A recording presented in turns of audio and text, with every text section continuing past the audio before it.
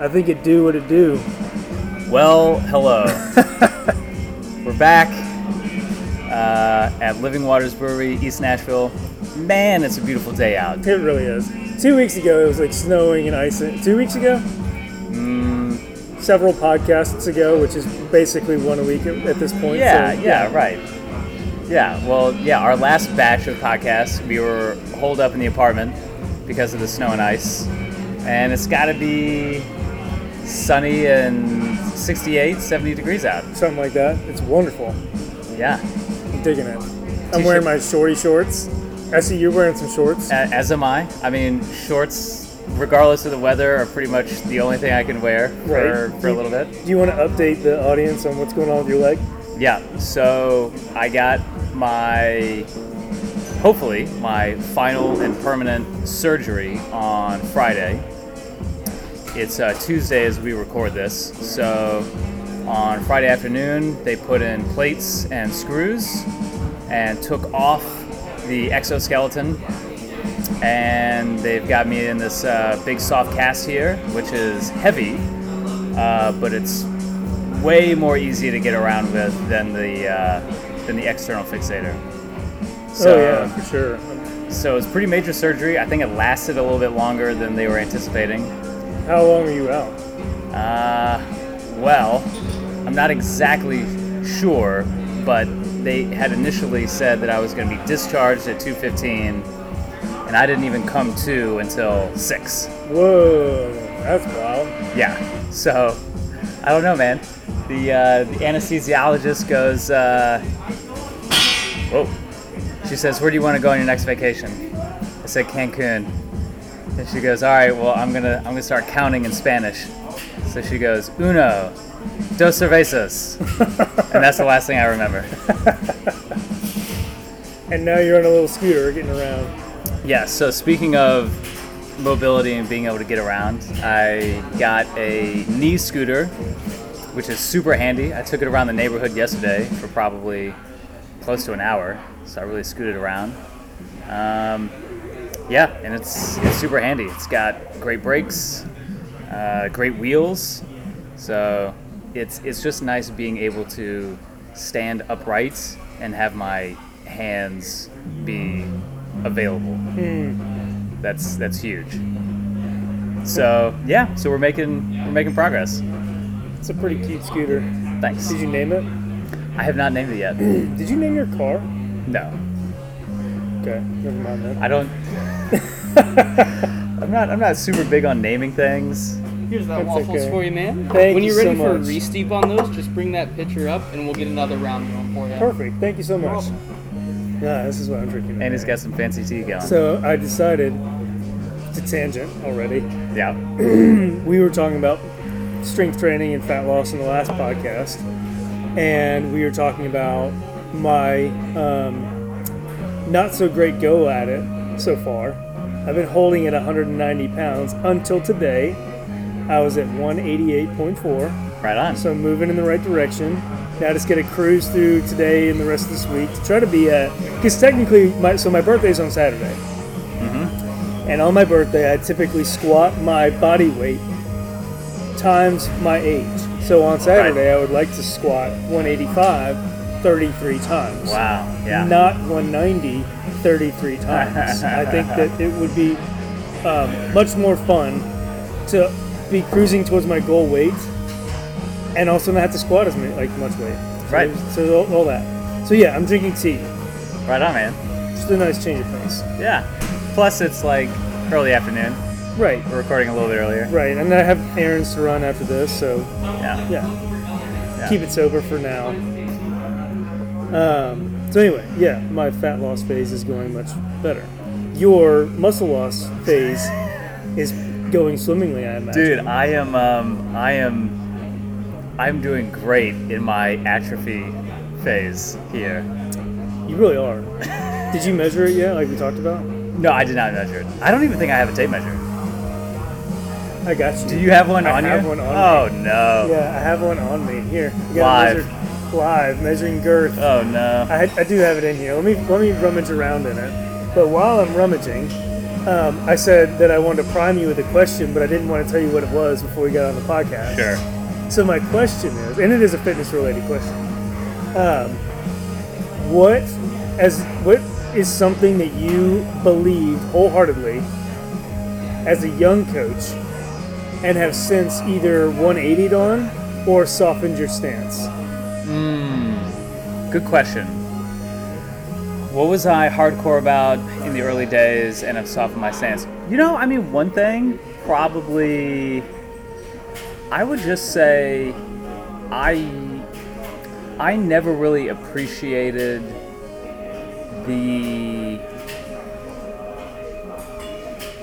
how should I put this?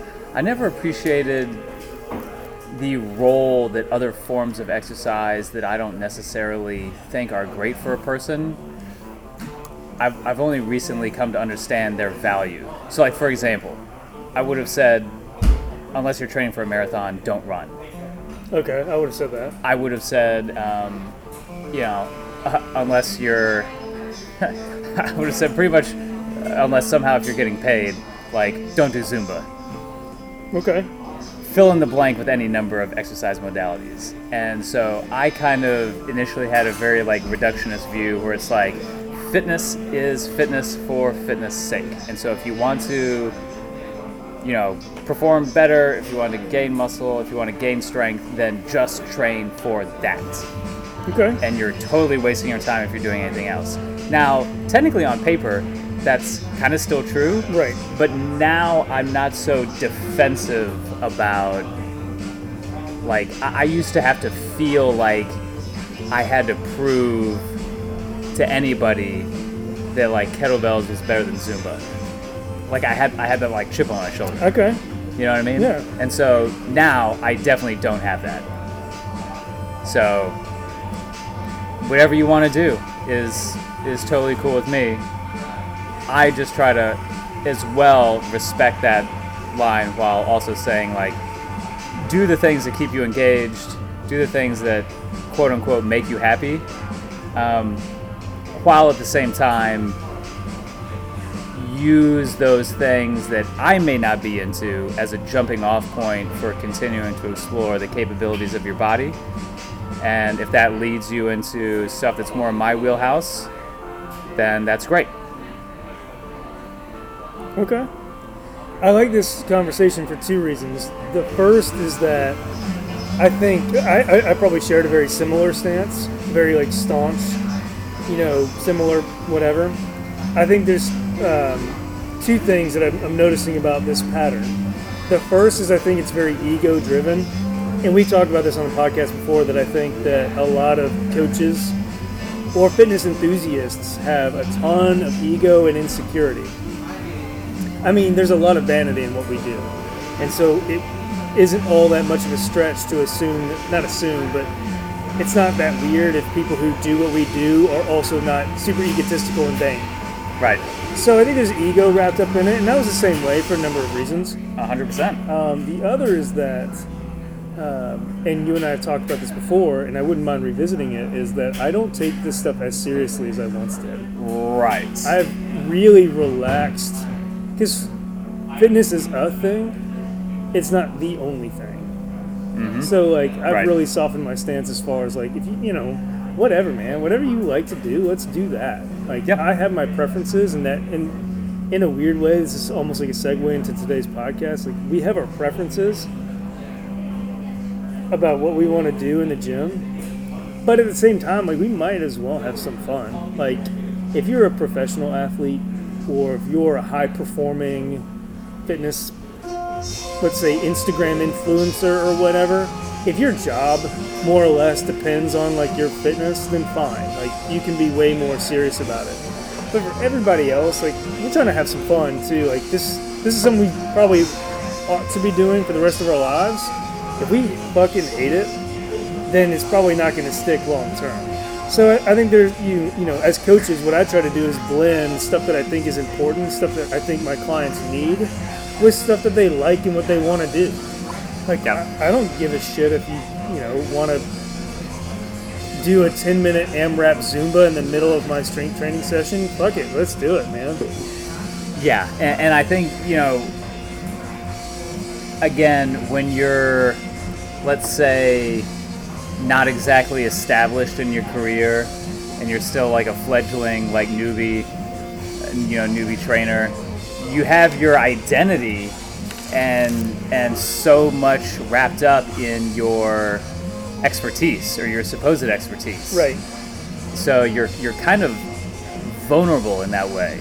You're kind of like a lobster without its shell, and you just want to hold up under a rock and just say, this rock is the best rock, and it's the best thing, and it will protect me and it will protect you. Over the course of time, with experience, where more authority and more expertise comes into play, that naturally softens. So I don't feel the need to defend anything, really. I mean, apart from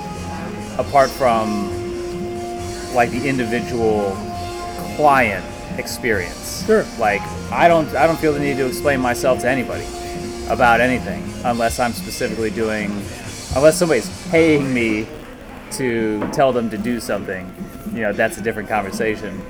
But yeah, I mean, that's kind of why, like, on the one hand, I'll throw out so many, ideas, and I'm much more fluid in my approach to training myself and my clients, because I'm no longer staking my reputation on anything other than I'm doing what I feel is the best thing for myself and my clients at any given point in time. Right. And I'm at a point now where I can lean on that. Right. But I would interject that you aren't afraid of being challenged. Sure. There's a difference between being, like, I think confident. I think you and I are both confident in our abilities and confident in our approach.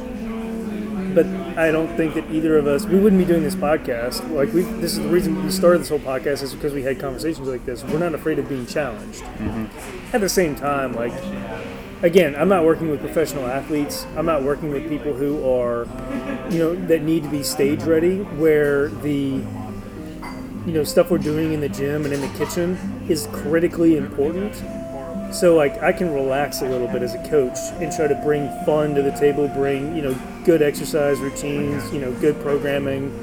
I don't have to be all that super staunchly serious about anything in the gym. And I think that allows me to be a little bit more flexible, able to be challenged. And I also, one of my clients, I've spoken about him on the podcast, David, asks me really good questions because he's into fitness. I do like his questions because they make me think critically about the decisions I'm making. Sure. So, in other words, if I'm not challenged, then I'll easily fall into the same sort of like tunnel vision viewpoint of how I do things. Yeah. But if someone challenges me, then all of a sudden I'm like, oh, like, I actually need to defend my decision-making process and how I view things. And if I can't, then I go back to the drawing board. And that makes me a better coach. So I think it's one thing to be confident. It's another to have ego. Like, you should be able, as a coach, you should be able to be challenged and be okay about it. Mm-hmm. So anyway. So, speaking of destroying one's ego. Are you going to measure now? Things I never thought I'd be saying and hearing. Measure your girth. So I've already been non-weight bearing for 2 weeks. So I was going to say go the other way. There you go. And I don't think I've ever measured my quad before. So right about here? I go 6 inches from kneecap. So right about there, yeah. Right about here? And don't be flexing now. No flex. No flex. Okay. Flaccid leg. All right. Measuring flaccid live on the podcast. Great. 19 inches. Whole inches of girth. Yeah. Okay. Maybe a little bit more. All right. You want to do the left one for just for consistency? Right. I think the only thing, so I'm glad we fleshed that out. If you were to ask me the same question, the only thing that I probably started out with early in my career was wanting everyone to lift 6 or fewer reps. I always thought anything above 6 was nah. Which is weird that I would think that, because I actually started out my fitness enthusiasm with bodybuilding routines. So basically anything goes, all angles, all lifts, all exercises, all the time. But that would be the one I soften my stance on. Now, actually, the irony of this is almost a complete 180. For most of my people, most of the time, I almost never go below 6. Because I just don't see the value in it anymore. Sure. Because my people aren't power lifters. I think lifting heavy-ish depends on sort of the rep. Like heavy technically is anything like around 1 to 3 reps or 1 to 5 reps, let's say. But I think you can explore and make significant progress in the 6 to 10 range or maybe 6 to 12 range. Oh, for sure. And here's the critical difference. It doesn't suck ass. Like 5s and fewers hurt. They're hard. They're supposed to be hard. Yeah. So there's that. They also eat up a lot of time. Right. Like warming up to a heavy triple eats 20, 30 minutes of a training hour. So like if you're really fascinated in those objectives, I think that's cool. Like we can go there. But for most of my clients who don't have any, they do not care how heavy their deadlift gets, we'll hang out with like as few as 5, very rarely. I usually try to groove. Deadlifts probably I'll groove in the 5 to 10 range. Squats and everything else probably in the 8 plus. Sure. Okay. What was that left? So right leg was 19. Injured leg is 19. Well, so it's a little bit tricky because you just go half an inch plus or minus, and because there's so much hamstring hanging out here, like What was it? the hamstring adds a lot. So I mean, so here's what I did.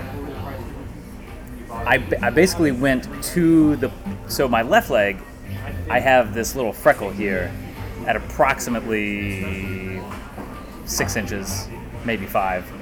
It's going to serve as a landmark.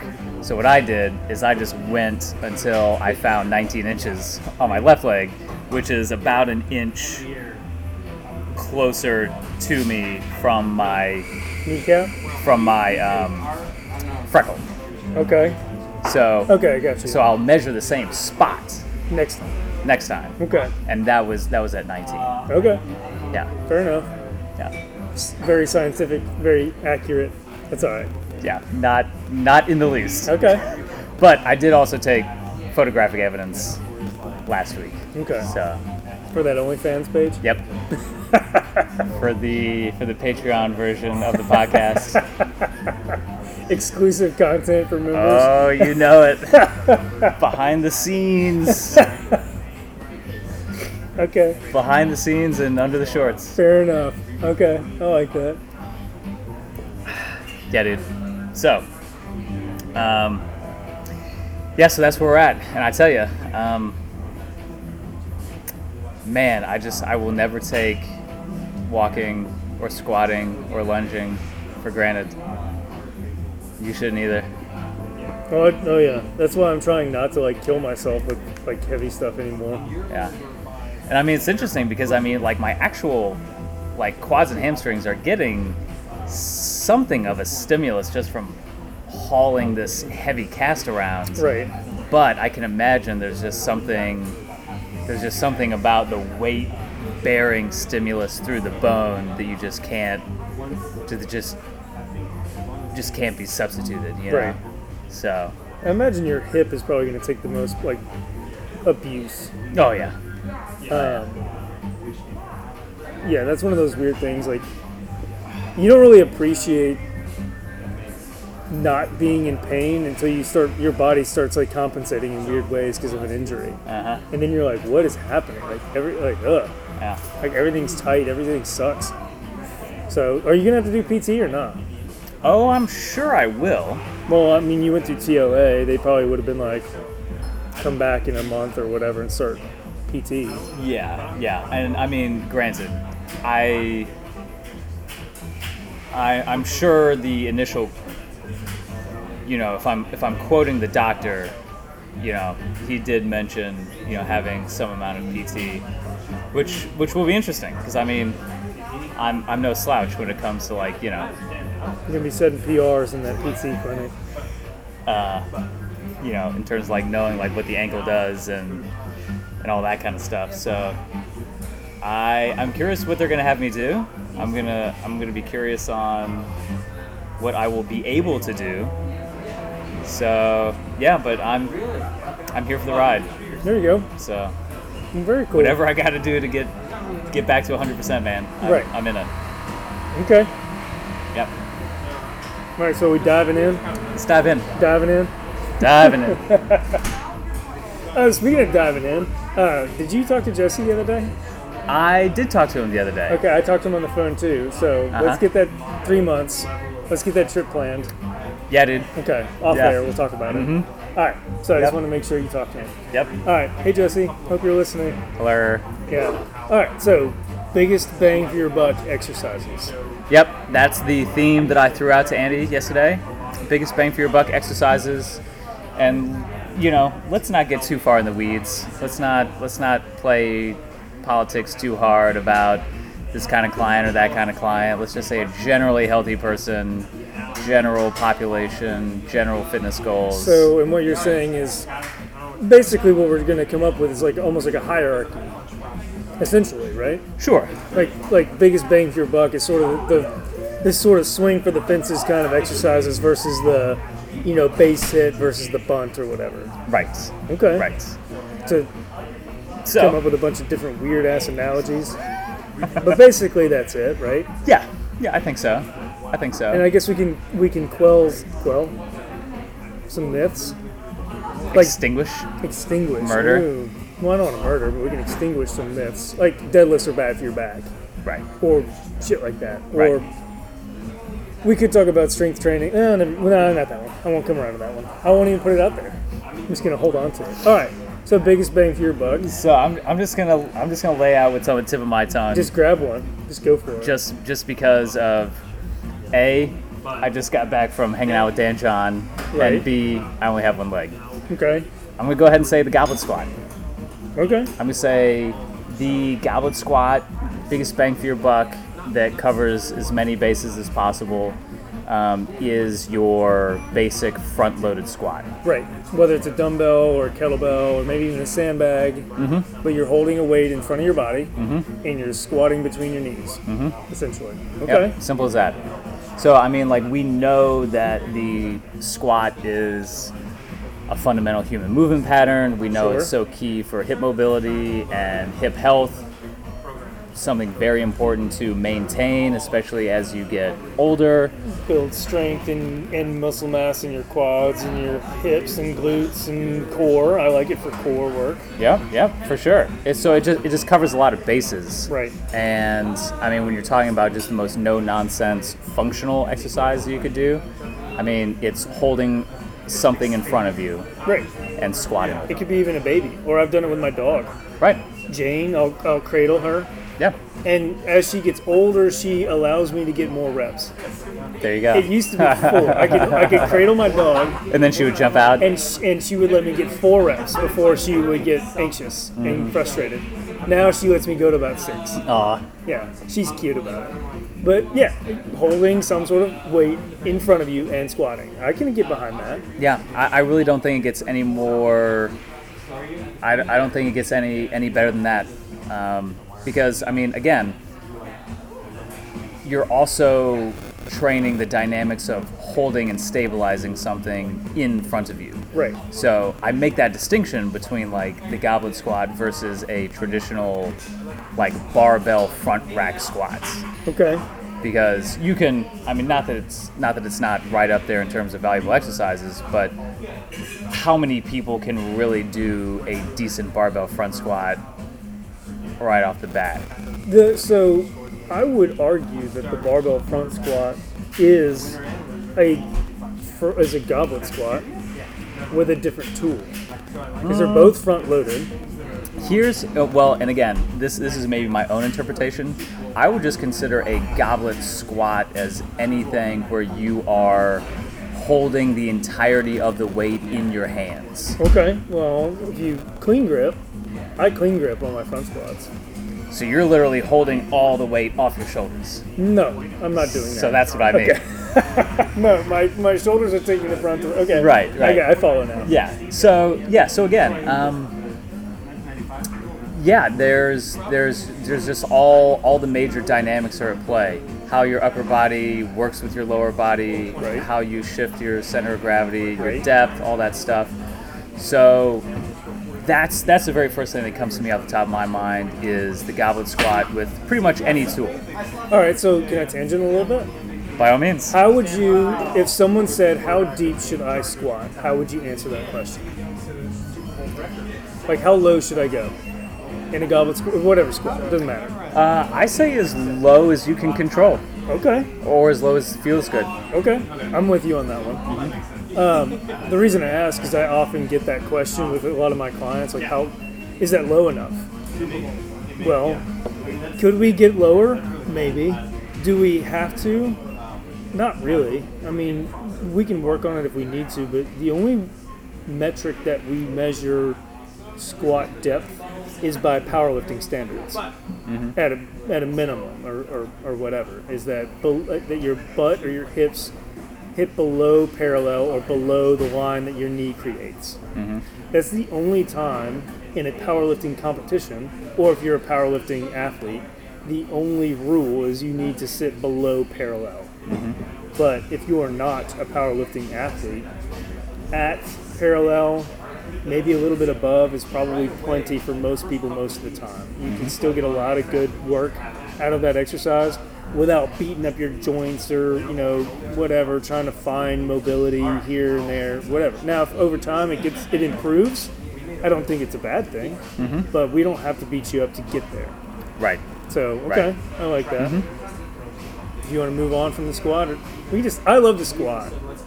Well, I was going to say, we could go off on a little squat tangent, or you could lay your top bang for your buck on me. All right, well, I'll do that, but the only thing I will say about this, so I love the goblet squat, and it's probably, if I had to pick any squat that is most universal, most agreeable for almost anybody, it's the goblet squat. That said, the limitation with the goblet squat ultimately gets to be how heavy you can hold weight in your hands. Right. So when we're talking about bang for your buck, that's exactly it. We've got this Venn diagram, right, of like weight, overload, mobility, ability, right, etc. So had yes, a 64-year-old client who was pretty strong. The heaviest dumbbell we had was 75 pounds at the time. Handing him 75 pounds was a pain in the ass for me, and it's a pain. He was 64. It was hard on his wrists to hold that much weight and squat. Now he did it and did it well, but it busted up his joints a little bit. So, and we're not going to talk. We don't have to talk about it, but that's where the safety bar really shined. Outside of my own personal interest in it because of my shoulder mobility restriction after surgery, where the safety bar shines is it's still more or less like a front squat, but it's loaded on your shoulders, it's padded, there's handles out in front of you, so it's a lot easier on your shoulders and your wrists, and it's a far more loadable squat pattern. Sure. Basically, you're never going to run out of room as far as loading. That's the only limitation with the goblet squat is eventually you run out of room for loading. Yep. And if you're strength training and progressively strength training, eventually that becomes a problem. Like, that's a roadblock. So then you just switch modalities. So that's all I'll say about the squat. Yeah. But yeah, squatting, okay. Trap bar deadlift is mine. I probably should have guessed. Well, because you know that I like doing it. Yeah. Okay, so the reason I like the trap bar deadlift is it's the easiest deadlift variation that almost, again, kind of like the goblet squat, almost universally everybody sort of gets it. And because the loading pattern tends to be more center of mass, I have found that most of my clients are a smidgen stronger in their trap bar deadlift versus their barbell deadlift. Sure. And it sort of allows a squatty hinge or a hingy squatty pattern. Like, it doesn't force a strict hinge pattern. It's supposed to be a hinge pattern, but it gives us a little wiggle room to kind of like work through that hinge pattern without busting people up. So for all those reasons, it's the most agreeable hinge pattern. I say, like, pun intended, it's the easiest deadlift to pick up. So like that, I tend to gravitate towards the trap bar. That said, not every gym has a trap bar, and so what I will do is flip flop with my clients both barbell deadlifts and trap bar deadlifts, in the off chance that they find themselves in a gym without a trap bar, Right. they're comfortable with a barbell in their hands. Yeah. But the trap bar would be my king for that reason.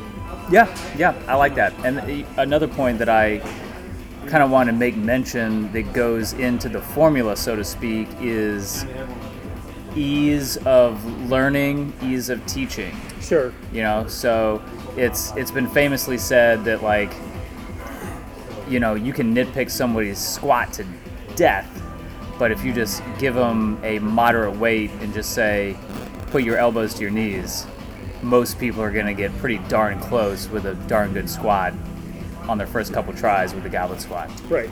So there is this kind of give and take where it's like, you know, how much do you need or want to invest in the teaching and the learning versus, like, let's just move. Well, I think there's something to be said for that rapid success. Right. Yep. Like, we've all probably done something uncomfortable and uncoordinated. Our tolerance for that is probably limited. Right.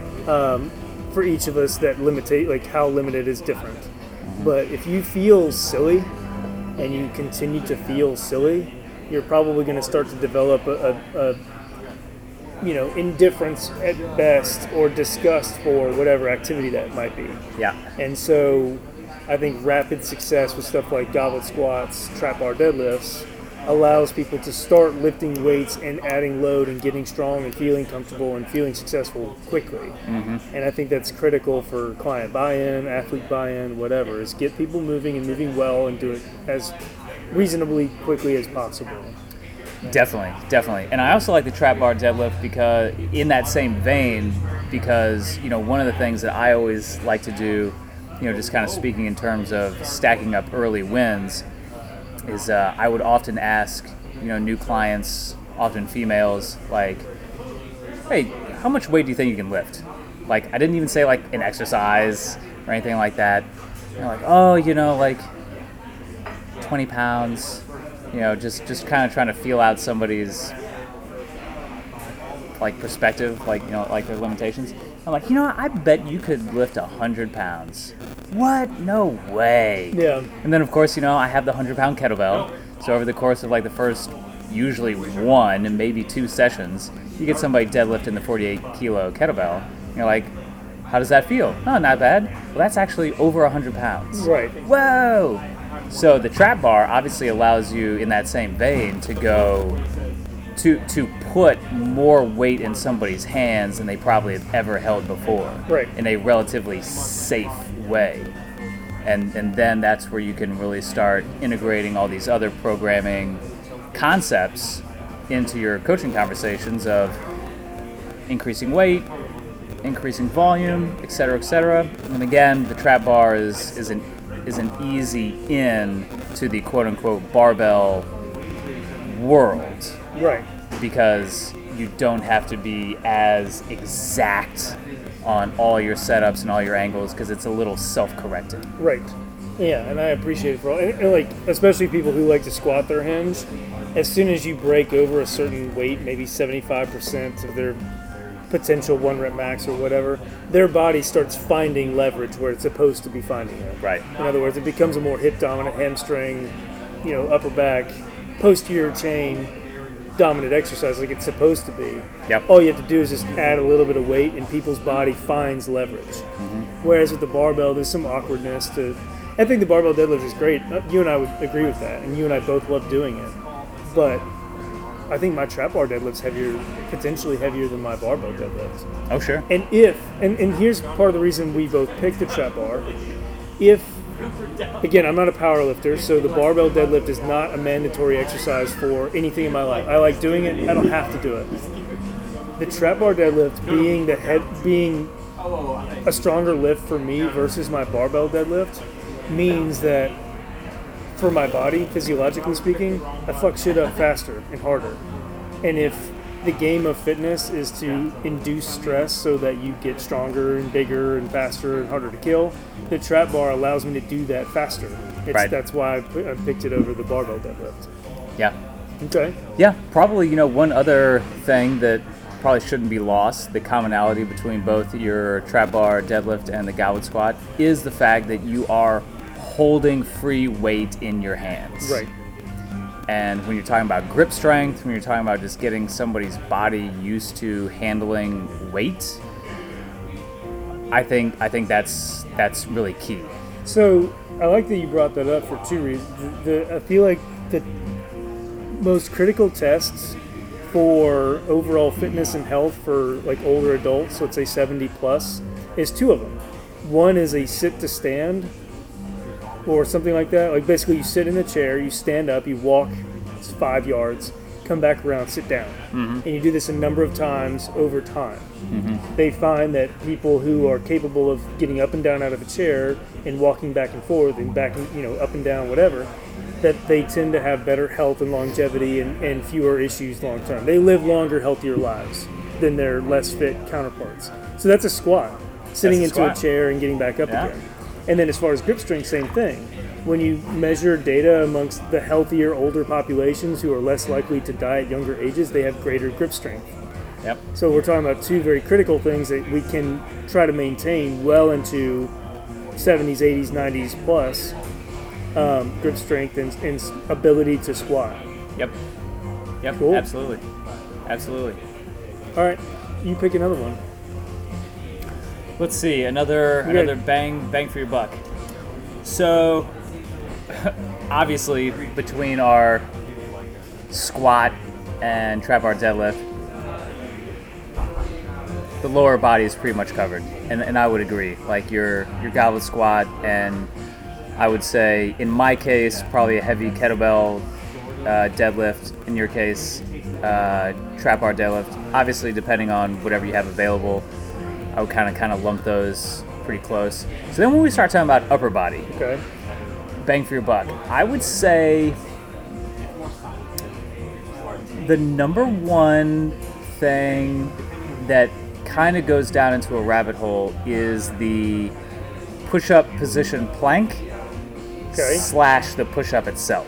Okay, I would agree there. Yeah, so this is where you really are just, the squat and the deadlift are dynamic exercises that are obviously like measured in reps and weight. I would venture to say like your plank, like your high plank with straight arms, is our first foray into isometrics. Okay. How you are able to tense certain parts of your body, relax other parts of your body, and maintain that tension for time. Okay. So with the plank, the main things that, again, you want to get detail oriented but not overload people in the details. So it's kind of like one of these things where it's like, well, as long as you're hanging out there, you're not doing it wrong. But there are a lot of nuances. So the main things that I just try to make sure that I emphasize with people when they're first starting practicing planks in the way that I like to coach them is to really get in touch with the holy trinity of strength, which are the quads, the glutes, and the abs. Okay. So when you're in your plank, even though you're not technically on your feet, can you consciously tighten your quads? So how do you cue this? When you're coaching it, how do you get people to do this? How do you get them to feel this? Well, the classic cue is pull your kneecaps up. Okay. For some people that works, for some it doesn't. I have a different one. Sometimes you can just poke people. I was gonna say, I don't usually poke them, but I'll tell them, imagine I'm gonna poke you in the belly. Or imagine I'm gonna poke you in the ass. I might actually do it. Right. But imagine I'm about to poke you in the ass. And people tend to kind of figure that out. They sort of tense up. Absolutely. It's also a very uncomfortable thing because people don't like to be poked in the ass. I mean, well, not everybody. In the gym, as a Yep. In the gym as a coach. Right. Yes.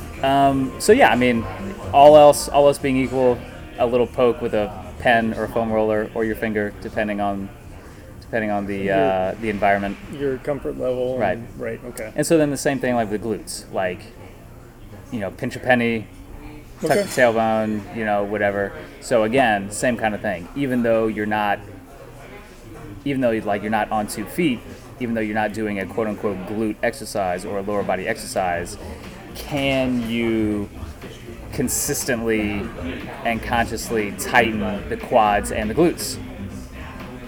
Which is, I mean, if you're really talking about like 100% like tension, it's not easy. Right. It's not easy. And then of course like the abs goes right into that as well. So a lot of times this is a way for people to get in touch with those muscle groups, and we begin the learning process of timing the engagement. So if you tighten your quads, then your glutes, then your abs, that's a completely different feeling than tightening your abs, then your glutes, then your quads. Huh. There is a zip up effect. And then starting with the glutes, moving out, tightening the abs, tightening the quads. So this is where we can kind of start experimenting with timing of engagement and these kind of, I would say imaginary lines, but they're not imaginary, but these invisible lines of tension and engagement throughout the body. And then of course, the obvious point is you're supporting your body weight through your arms and your shoulders, so you're getting all that arm, upper back, rotator cuff work in there as well. Right. So establishing a really strong plank, all those strong plank mechanics, and then building the push-up into that, that's probably like the number one bang for your buck area that I like to work with people usually after the squat and the deadlift. Right. I'll agree with you for the most part on the push-up stuff. I also like the push-up because I don't think, and I cue this. What I do is I put my hand in between people's shoulder blades, and I'll tell them to push their shoulder blades as far apart as possible, or try to fill the space between their shoulder blades. Because I think a lot of people don't reach enough. Right. So, mechanically speaking, what we're talking about is your shoulder blades protracting or reaching, retracting or pulling, upward rotation like you're reaching overhead. So your shoulder blades do a lot of mechanical work. It's actually what makes human beings so unique is the mobility that we have in our shoulders. Yeah. I think a lot of us don't use them enough. And so what I try to do with the push-up is really force that sort of protraction, sort of filling the space between the shoulder blades just to get people to reach more. And I think that cleans up a lot of shoulder, air quotes, issues like achy this and that, elbows achy this and that. I think a push-up is a really great corrective, for lack of a better word. It sort of fixes a lot of stuff. So I like that. The one detractor from the push-up is, for me, is loadability. Ultimately, it's like going for a jog. Eventually, you just have to keep going for a jog, like longer and longer and longer distances. And the push-up is similar. Like you can load it. There's still not a ton of room to grow with push-up variations. There's feet elevated, there's tempo, there's chain loaded, plate loaded. I like band resisted actually a lot because of that protraction thing still. I feel like when people have a band on their shoulders, it really forces them to push through that push-up variation. So there's a number of loadable variations, but there's still limitations with the push-up. That said, I don't know if I have a better alternative. Again, we're not eschewing alternatives. We're not saying like the lunge isn't a great exercise. The lunge is a great exercise. Well, you and I might agree or disagree, but the lunge is a great exercise. Reverse lateral lunge, a squat's cool, step-ups are cool, kettlebell swings are cool. We're not eschewing all other lower body exercises. We're not eschewing all other upper body exercises. We're just picking the biggest bang for your buck one that we would either agree or disagree on. And I can't come up with a better alternative. The only asterisk with the push-up would be loadability. Yeah. Well, and then that's exactly the same thing that we run into, as you said, with the goblet squat. So at a certain point, there's a limitation. There's pros and cons, limitations to all exercises. But again, always thinking in terms of like that simultaneous like desert island situation, and then also like if you had to maintain 5 lifts for the rest of your life. Right. when we're talking about what's going to keep you functional, what's going to keep you stronger than the average bear. You know, if you can knock out 25 solid chest to deck push-ups pretty much for your entire life, you're going to be in pretty good shape. Right, and it doesn't require any equipment, which is the one thing we haven't said yet. But a push-up requires no equipment, just your body weight. Mm-hmm. So again, if we're measuring this whole podcast, if the whole point of this is to measure the greatest pros versus the minimal cons, then push-up would be that. Yep. Yeah, there's a number of presses that I like. The push-up, if I had to pick. Okay. Yeah. So now we got to pick a pull. I suppose we do. All right. So this one, I thought about it while we were talking, and I was trying to figure out, because I think I would have at first said a pull-up. Sure. I won't say that because I have a lot of clients who struggle with pull-ups. I'll tell you, this isn't a pull, but I almost want to say like a dead hang. Just hanging from the bar for time. It's grip strength, it's isometric. It's technically not a pull, but it's an anti-fall. Anti-fall. Okay, we'll come back to that. Well, I do have one. I'll be honest, dude. You pretty much read my mind, because that's when it comes to the pull, and this is reflected in a lot of the seminar curriculum that I've done over the past couple years. When I talk about pull, like the pull pattern, the first and really the meat and potatoes of the material is bar hangs. Okay. Mm-hmm. So we would agree. So there's, I think, a lot of good stuff there. One of my clients wants to get good at pull-ups because she quite literally wants to rope swing and not fall on the way down. Like, she wants to hold on and then let go at the appropriate time. Right. And so we've been doing pull-ups for this reason. Yeah. But, all right, so if I had to pick a very dynamic row or pull, I'm going to pick a dumbbell, one arm, 3-point row. Mm-hmm. So for anybody listening that doesn't know what that looks like, it's like you put your hand on a bench. Most people, when they think of a dumbbell row, they've got a hand and a knee on the bench. You're going to turn 90 degrees. You're going to have a hand only on the bench, and your feet are both going to be placed on the ground, and your hand and your 2 feet will make 3 points. Mm-hmm. Now, I'll generally, on the pulling side, like say I'm rowing with my right arm, I'll generally kick back my right leg a little bit to clear room so I don't smack myself in the knee, but I like it for this reason. It's a dynamic pull, so there's a weight in your hand, I'm reaching towards the floor, I get protraction in my shoulder blade, and then I pull the weight towards me, I get, upper back, lats, bicep, grip strength, all that engaged.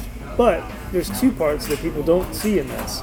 The first is that planted hand on the bench is kind of like this isometric plank hold. So being able to plant on the one hand and pull synergistically, antagonistically, whatever. I'm pushing with my left hand, pulling with my right hand. So I'm having to stabilize with that one arm while I pull. And then, because it's a 3-point and I'm less stable, I'm having to isometrically control my hip position, like a pull-off press. So it's an anti-rotation core strengthening exercise. Now, the reason I picked this over the pull-up is because it's low, like we can gradate the loading. In other words, like you can start with a 15-pound dumbbell, work your way up, whereas a pull-up is just, there's ways around the pull-up, but I'm trying to think of like in simplest, again, heaviest hitter terms. It's dynamic. I think it's more relevant to most people's everyday life to pull from a horizontal position to your body. And then there was another one that I forgot. But the dumbbell row is probably my big pull. Oh, and probably just the loadability. I was thinking inverted row or TRX row, and I was like, same thing with the push-up. You run out of room. Yep. Unless you're going to do 1,000 reps. Yep. The dumbbell row is, arguably or debatably infinite as far as like loadable pattern, because dumbbells can go up to 100, 120, whatever. Yep. Okay, that's my pull. Yeah. Yeah, dude. I think you really nail it. And in my programming, I'm very liberal with one arm rows. One arm rows I have certainly on every upper body day, usually program on some other like lower body days just kind of as a filler as well. Because I do think that lots of one arm rows are probably what most people need. Just upper back work, grip strength work, you know, core bracing, all that stuff. The irony of that is I actually prefer chest supported rows personally. Oh yeah. I'm preferential to chest supported, but if I had to pick, I would go dumbbell one arm row for all the aforementioned reasons. Yeah. Okay. Yeah. So with all that being said, I'm not disagreeing at all. Just because I kind of come from more of the body weight calisthenic nerd culture, I would go back to the straight arm hang and then maybe the scapular pull up. I've started doing more of those ever since like our Saturday, yard work workouts. Yeah. Now again, the big con with that is not everybody is going to be able to jump up and hang on with their body weight for long enough or with enough control to get as much bang for your buck out of the movement. So right. that is the big downfall. But it's a very easy one to measure progress. Right. Like I hung for 5 seconds, Yeah. and then I hung for 10 seconds, and then I hung for 30 seconds or whatever. So it's a very simple one to scale and see demonstrable progress in. So for that reason, I like the dead hang a lot. Yeah. So, I mean, from the dead hang, and like I think we were talking about maybe some weeks ago, my new habit of like Tarzan time. Oh, you were telling me about this, yeah. Yeah, so Tarzan time is basically where I put 5 or 10 minutes on a clock, and I'll just set up like a low bar in a Smith machine, like in a Smith rack. So I'll usually keep both of my feet on the ground so that I'm keeping 50% or more of my body weight through my feet, and I'll just hang. I'll hang on one arm. I'll do scapular pull-ups. I'll do side-to-side scap pull-ups. I'll do some mini front levers, some knee raises, leg raises, pull-ups, chin-ups, flexed arm hangs. This is stuff you can do with your busted ass leg too. Yes, so that's why I'm getting very excited talking about it, because these are all the things that I'm going to be doing for the next 3 months. You can't be worried about what you can't do. You got to be worried about what you can do. That's it, man. Yeah, so Tarzan time. Okay. So obviously the big con there is that a lot of folks are just going to jump up and not be able to hang on for more than 5 or 10 seconds. But again, with practice, that all improves. The only other thing that I was going to say was, in terms of bang for your buck exercise, would be the humble farmer carry. Okay. I'm just going to say, I would say carry. Just any carry. Sure. Whatsoever. Mm-hmm. I was going to say we have 3 we're running short on time. We have 3 things that I wanted to address. Time flies. Right. When you're having so much fun. 3 things that I wanted to cover were carry, which we can talk about, locomotion, which I don't really have an answer for right now, and plyometric. And the plyometric one I do have an answer for. So loaded carries. You said farmer's walk. Okay. Do you want to expand on that, or do you want to just... I mean, not outside of like, again, when you're looking at something that is going to just check a lot of boxes with a minimal learning curve. And it technically crosses over with locomotion. Crosses over with locomotion, I would even venture to say you do it slow, you do it with high knees, you do it up a hill. I love marches with it. Yeah, I've been doing a lot of marches. You're kind of getting, I'm not going to say you're getting your squat and your hinge work, but you're getting kind of posterior chain work. You're getting work capacity. I'd almost consider it a total body. Sure. Even though it's not as dynamic as, say, a trap bar deadlift or a squat, I would argue that one of my favorite conditioning tools, I say conditioning in broad terms, conditioning tools is just carry some heavy-ass weight for as long as you can. Yep. One of the hardest workouts I ever did in my entire life was carry a 200-pound sandbag 3 distances. So I picked it up, carried it as far as I could, dropped it. Then I did a plyometric. I did some squat jumps. Grabbed my 200-pound sandbag, walked again away from my house. So 3 away, which meant that I had to bring it back again. And I thought I was going to die. I was about to leave a 200-pound black sandbag in the middle of my street, just waiting for someone who wasn't paying attention to hit it with their car and destroy it. Not the sandbag, their car. Right. That 200-pound sandbag is a monster. Yep. Her name's Bertha, by the way. I did name her. Her name's Bertha. Of course you did. My pink sandbag at the gym is Samantha. Woo. And the red one is Anne. And then the 2 black ones have another name. I don't remember what their names are, but anyway. But loaded carries. So I like the farmer's walk. So you've got 2 weights, and 1 in each hand, and you're walking. I like sandbag carries where you've got a front racked sandbag, and you walk it as far as you can and then dump it. You can do a number of offloaded carries. Let's say you've got a kettlebell in just one hand, so that's like a suitcase carry. So you're only loaded one side. You could go 2 kettlebells of different weights and walk those. You could do a racked carry where you've got a kettlebell on one side of your body, like in the rack position. You could do a waiter's walk where it's overhead. So there's a number of different variations that you can do here and work on a number of different qualities of strength and fitness and cardiovascular health and conditioning and all that. So farmer's carry, or just carry in general, is a great filler strength conditioning exercise. And then there's locomotion as part of that. If you had to pick a locomotion that wasn't a carry, what would it be?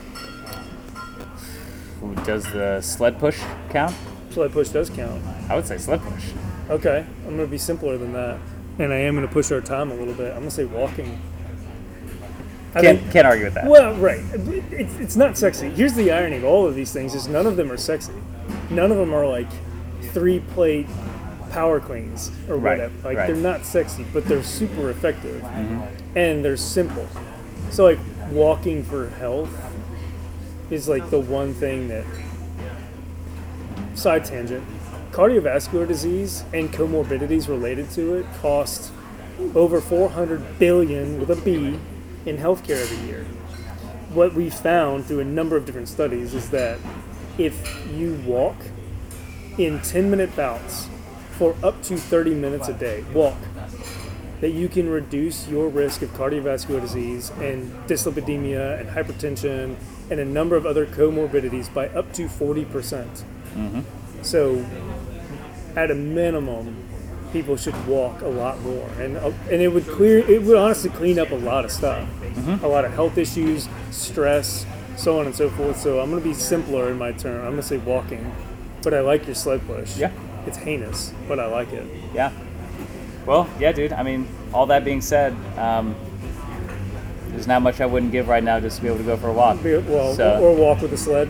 Or walk with a sled for that matter. So the nice thing about the sled, and you and I would agree with about this, is that there's no eccentric component to it. You can load it up, push the sled up some turf, it crushes your soul, but because there's no eccentric, in other words, there's no muscle contraction where, or muscles aren't contracted while also being stretched at the same time or pulled apart. You have 3 different types of muscle contractions: concentric, where the muscle belly shortens; isometric, where it holds; and eccentric, where under load it lengthens. The lack of eccentric component to the sled push allows you to scale volume and intensity pretty high without tons of soreness and death, basically, after. Right. So that's why I like the sled push. Yeah, man. And yeah, that's why it's always so much fun wrapping up our workouts with those types of concentric only exercises. Well, yeah, right. Because when we do our yard work, it's usually sled push, tire drag. So we got a rope or we're pulling the tire. It's concentric. We've got farmer's carries, which is locomotion and a heavy carry.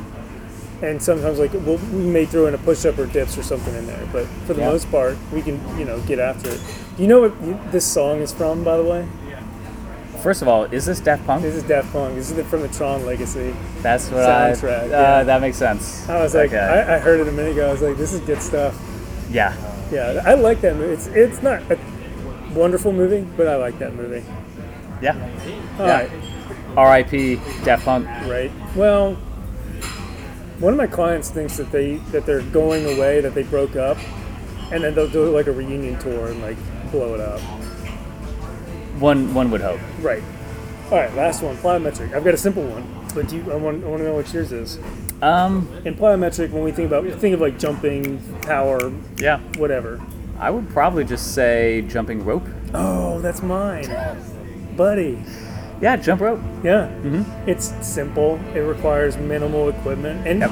here's what I found. What I love about skipping rope is it's tough. It's very low level. Like, people generally get it. It's a great conditioning tool. People get out of breath very quickly. But I also love it as a general measure of readiness. So, like, sometimes I'll start a client's workout with skipping rope and maybe a farmer's carry, because it'll show me two things. The first is, if I don't even have to ask them, hey, how was your weekend? How are you sleeping? Did you drink alcohol last night? I'll just be like, here, skip this rope and carry this weight. And if I know what their typical fitness looks like with those two activities, but all of a sudden they're tripping up on that rope more, they're just can't get in that rhythm, or if they're setting down those heavy-ass weights on that farmer's carry a little earlier than they usually do, those two things, coordination and grip strength, are the first to be physical indicators of maybe some underlying stress, something that's going on. Those are two of my favorite sort of tests to see where people are at, outside of being like, hey, how are you? Do you want to talk about it? Yeah. No, I like that. Okay. I like that. Sometimes I'm like, let's just go to breakfast and talk about it. We don't have to lift today. Let's go get some Waffle House. It's just up the street. Yeah, man. I think we covered a lot of great grounds. I think you're right. Yeah. This one and the last one were doozies. Chocked full of content. We need to laugh more. We need to laugh We more? need to laugh more. Do you have a joke? Andy, I don't think that's how it works, dude. I don't know any jokes. We don't have to do this right now. We can figure this out for the next time. Thank you. All right, man. Well, great stuff. Anything else? No. I don't think so. Dig it. Good luck. You're leaving. Well, I think we'll get one more in before you leave. Yes. So, as it stands right now, my plan is to get my follow-up with the surgeon next week. And then, unless he says otherwise, I will be going home to Virginia for a month to lick my wounds at home with my folks. So we'll have to figure out. I don't know how to record on a Zoom thing. You do. Oh, I got you, dude. Okay. I got you. You're way more tech savvy than I am. Yeah. So, but yeah, if I can just take this moment to say, Andy, how much I appreciate your dedication and your consistency to our podcast. Likewise, man. Yeah. It's been fun. And hopefully this is hopefully just me breaking most of the bones in my leg is just a little hiccup on an otherwise super consistent schedule. I was going to say, if we can make it through this, I don't want to test what that looks like. We can make it through snow, ice, right, broken tibia. So far, so yeah. And that's early. This is only episode 10. Buddy, we're in for a treat this year. Oh, man. Oh, boy. Yeah. All right, dude. A to Z, no BS. Thank you so much for listening. See you next time. See you guys.